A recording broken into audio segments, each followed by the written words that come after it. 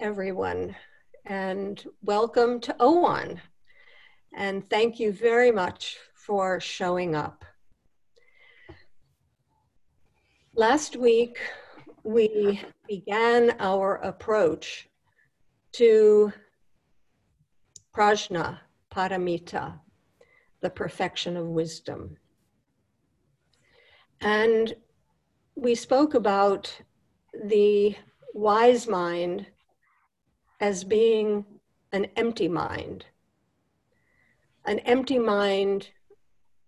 empty of thoughts, empty of prejudices, empty of opinions, empty of interpretations, empty of analyses, empty of judgments, and full of wonder. So one of the things that the wisdom mind is empty of is the fullness of all of this discursive thought. But there is a deeper sense of wisdom, which is expressed in the Heart Sutra. And that deeper sense is the insight into the emptiness, not just of the mind, but of all phenomena. That is, emptiness, or what is often called shunyata in Buddhist practice. This emptiness is the mark of everything that exists. It's one of what we call the three marks of existence, which is anatta, anicca, and dukkha. That is, everything that exists, anatta, has no separate existence. That is, has no self, has no self-being. Anicca, impermanence. Everything that exists is impermanent. And everything that exists is somehow lacking in full realization, is somehow in a state of suffering. So those are the three marks of existence that wisdom gives us access to. And the central one, what is right now when we talk about wisdom, is anatta, that is, no self. But perhaps more accurately, we should say no separate self. Because when we think of the self, when we conceive of the self, we think of it as a self-contained, independent I, particularly ourselves. And we think of other things also as separate beings, separate things. And the wisdom of the Buddha and of all of us is to recognize that there is no separate self in anything, and most significantly in us. And this sense of separate self, of I, of me, of mine, is an illusion. It's an illusion that exists, but does not exist in the way we think it exists. It doesn't exist in the way we conceive it as existing. And so this is one of the teachings that is most difficult to penetrate, to enter. This understanding that I don't exist in the way I think I do. How do we transmit this understanding? How can I transmit this understanding to you? I really can't. You have to experience this yourself. But what I can do is help you to imagine, like I'm trying to imagine, what that experience might be like. I'm kind of guessing at it.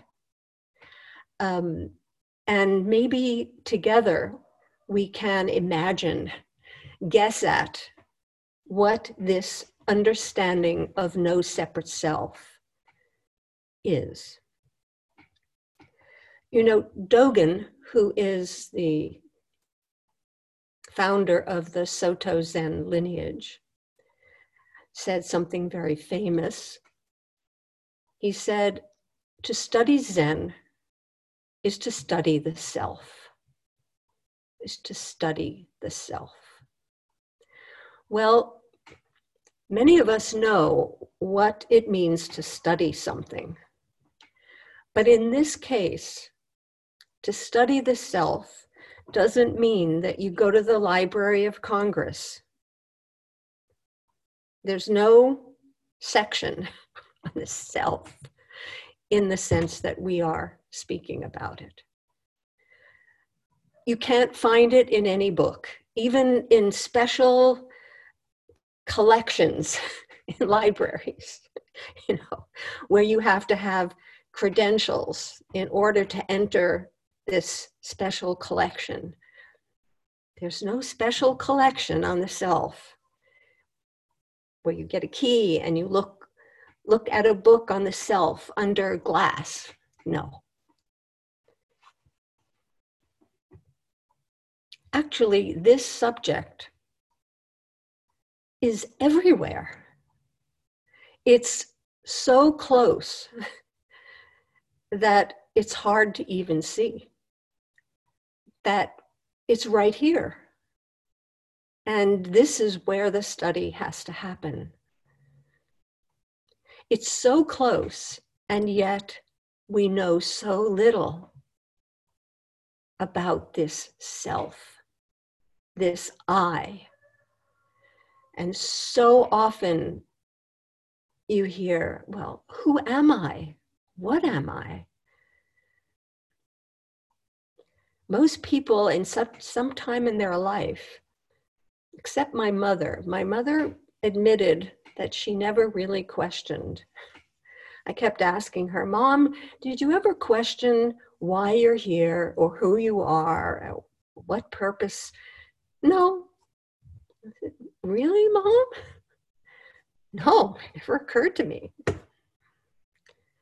But I suspect most of us, I mean, that's wonderful that she managed to get out of this life without questioning who she was. But I believed her. It just wasn't a question.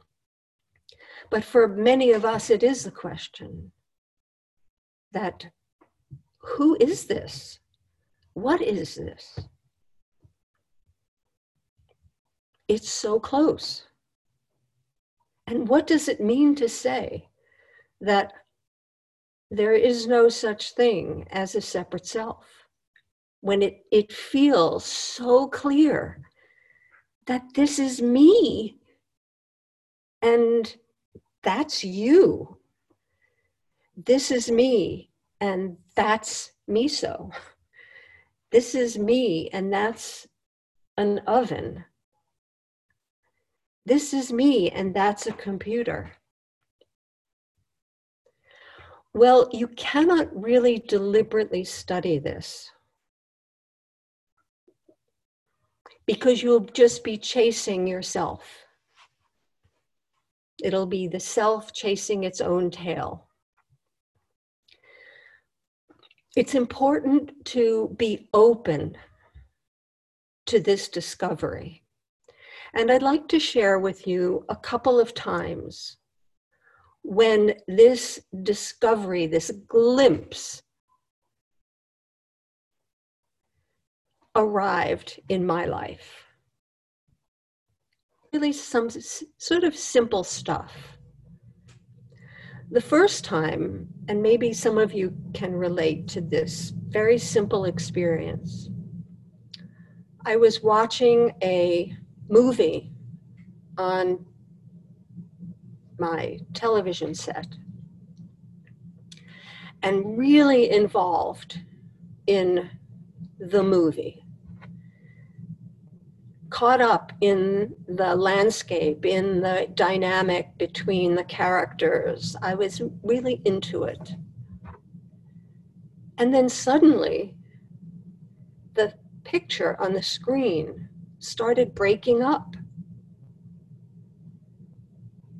interrupting the flow of that movie and interrupting my involvement, my total involvement in it.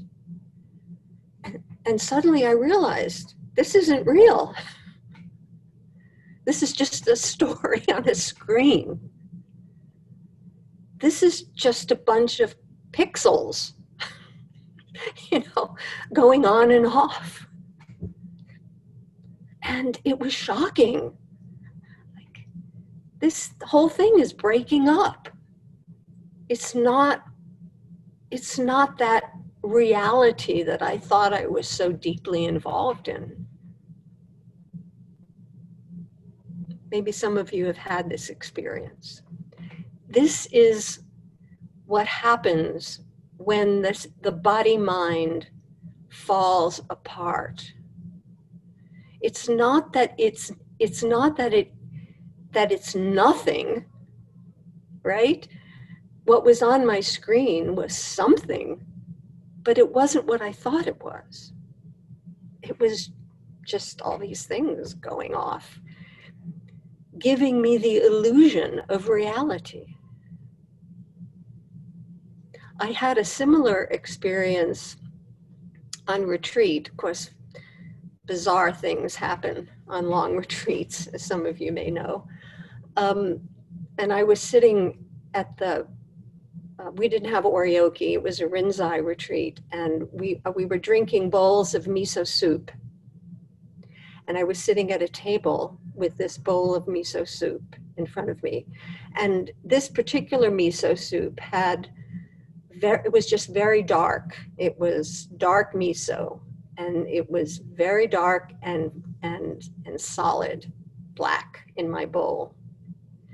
And right above me was a lantern. And as I picked up my miso soup bowl, I saw the lantern so clearly in my bowl. And I looked and thought, there's a lantern in my soup. It was so real. And that I knew was just an illusion, but it seemed that all the causes and conditions came together in such a way that I was so convinced that there was something in there.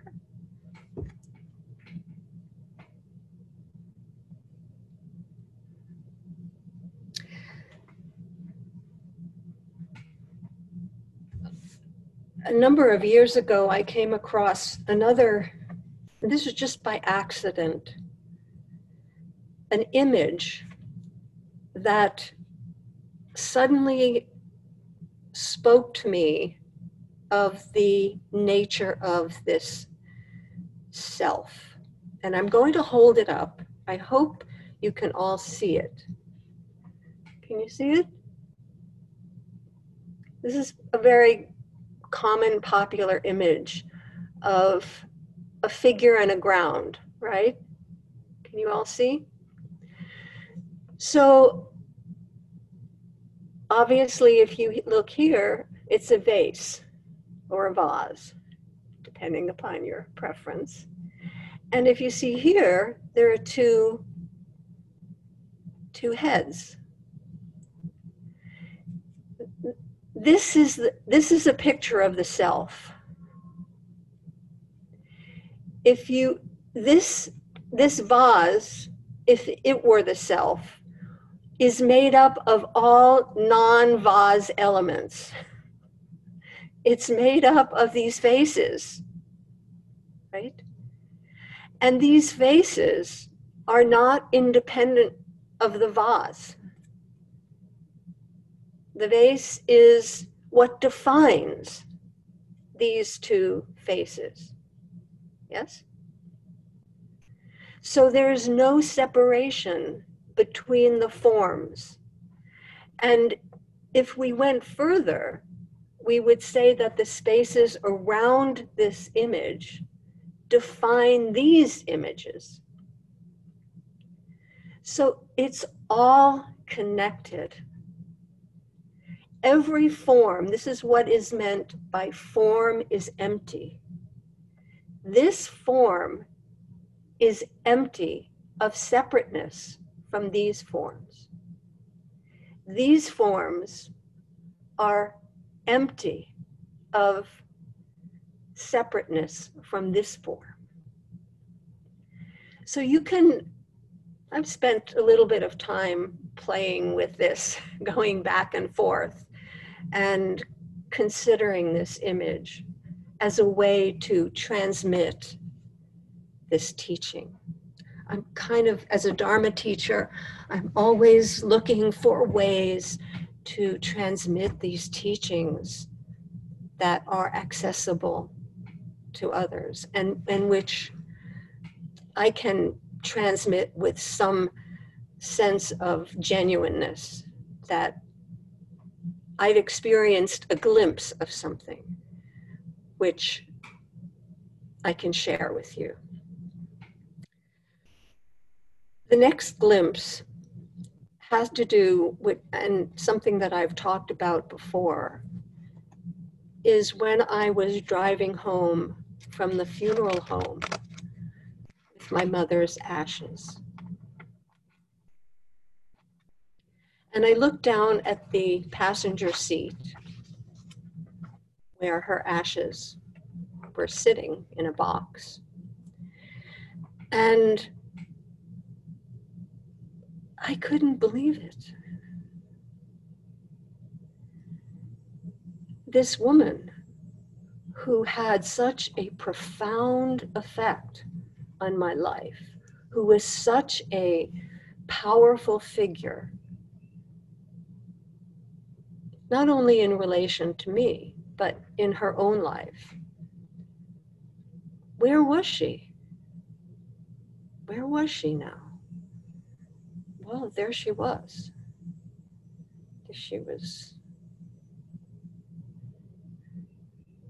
She was nothing. She was not herself. She was something entirely different. She was ash.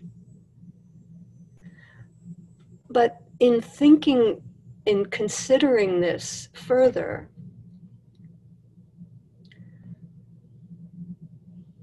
I asked, well, was she ever more than that?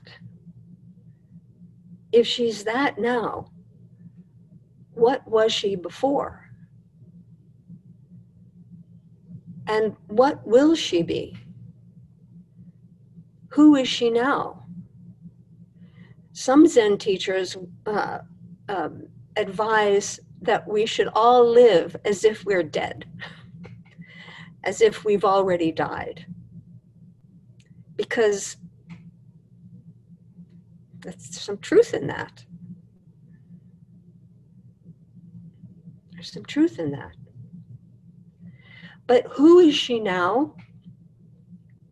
Well, she's my memory of her. She is in photographs that I have, magical things that record someone's image when they're not even there. She's in relationships. She's in stories that my brother and I tell about her. She's in sweaters that she knit me that I still have. She was I used to call her Madame Defarge, who knit revolutionary messages in her knitting. My mother was a fantastic knitter. So she is, and always was, just in all of those non-Hilda relationships, non-Hilda beings, experiences. That's all we ever are, really. And yes, there's a body, but that too is borrowed clearly from the universe and is returned to the universe. So that experience with my mother's ashes helped me imagine, glimpse what this no self, this no separate self might be. And then just recently, having come back into Zoom, getting drawn, kicking and screaming into this virtual reality, and discovering that on Facebook, for instance, you can have an avatar, right? You can have an avatar. An avatar is an appearance, a manifestation. And you can be anything. Right? I mean, even in social media, you could say, well, people can lie. But actually, in what sense is that a lie? Because you can manifest as anything and be out there in the world as Bugs Bunny. or you can be a lotus flower. Or you can be a watermelon.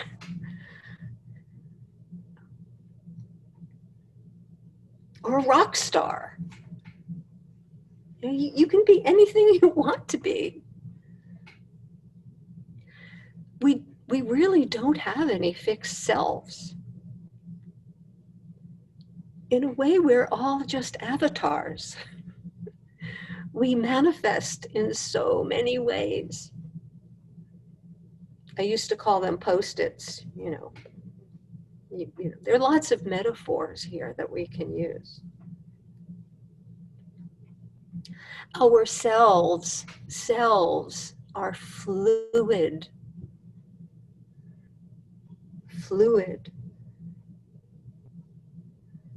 We can also talk about discontinuous identity. We think there's an illusion that we think our identity is continuous from birth to death. It's like when you're making a circle with a flashlight or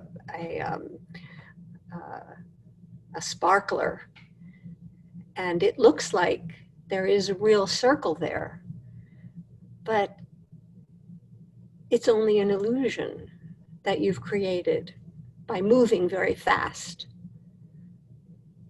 And so the illusion, if you look at a picture of yourself as a baby and look at a picture of yourself now, where's the identity?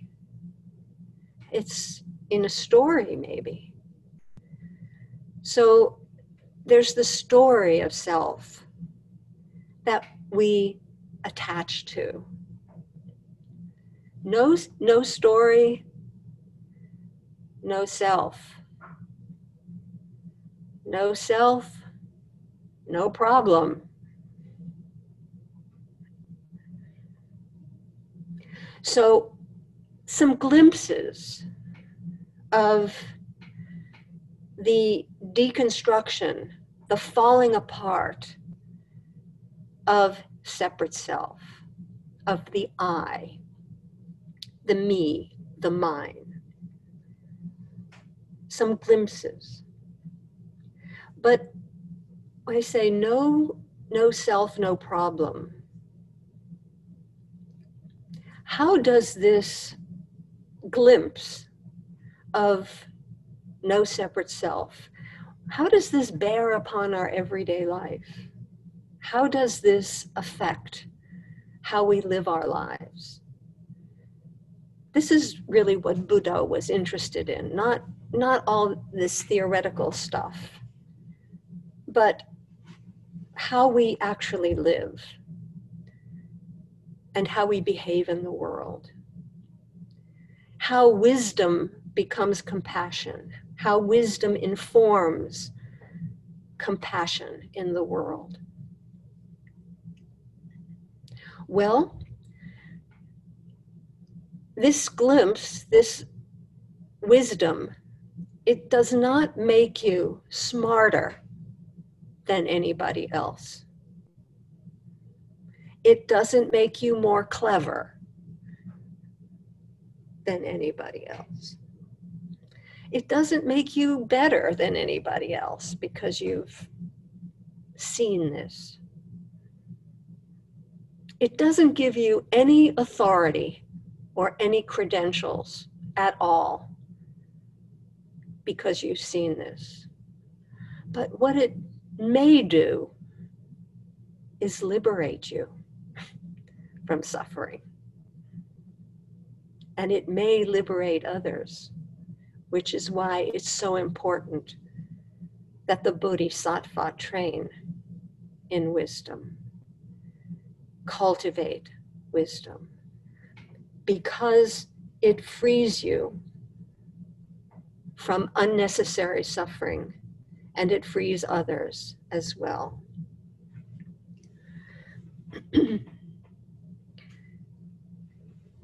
One of the things that enables you to experience is growth, change, and spontaneity in your life. If you don't have a permanent separate self that you have to defend, protect, and maintain, then everything is possible. And you can act without the need to check in with whether you've been consistent. Don't have to be consistent. What is it that Walt Whitman said? He said, I contradict myself. So I contradict myself. I am wide. I contain multitudes. That's Zen logic. I contradict myself. I am not a solid self. I change. I move. I'm fluid. I don't have anything but a story that holds me together. And I value your story, but know that it's just a story. It's just a story you've created that will wind up maybe back in the earth with another story happening from there. So here's another glimpse of what no self, no separate self. I was serving tea at Jikoji Zen Center, where I practice and teach sometimes. I was in the tea space and I had invited my guiding teacher, Michael Shoho, to tea that day. And my teacher has a habit of not showing up. It's very much in what we call the cloud lineage. Our lineage holder, Kobunchi Roshi, is Cloud Phoenix. Our lineage is the Cloud Phoenix lineage. And Kobun was known to be a cloud. He would just kind of show up and then not show up, and just like a floating cloud. Well, my teacher inherited that characteristic of our lineage. And I sat in the tea space waiting for him to show up for tea. And I had prepared everything perfectly. He did not show up. It was 10 minutes later. But what did happen was that Jikoji is located in the middle of thousands of acres of open space in California. And often people wander into Jikoji when they really shouldn't, because it's private property.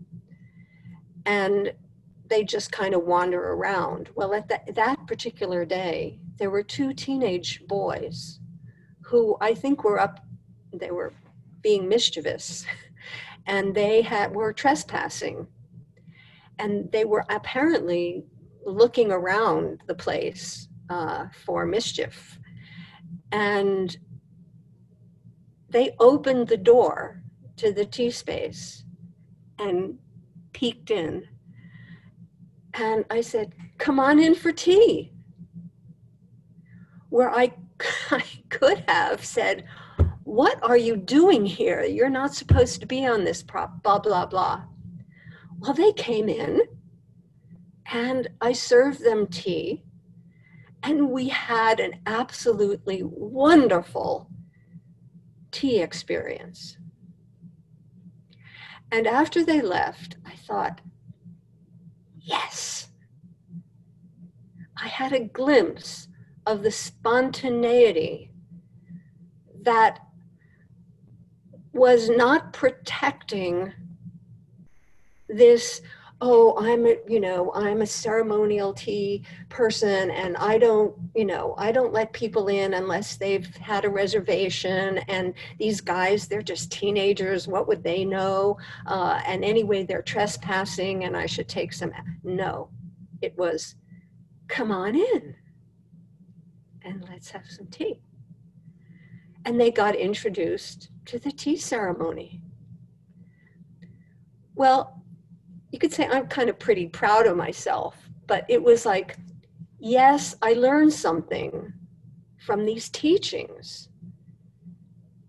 I was able in my ordinary life to experience the joy that comes from not being so protective of this self and all the rules and regulations that kind of serve to armor yourself against spontaneous action.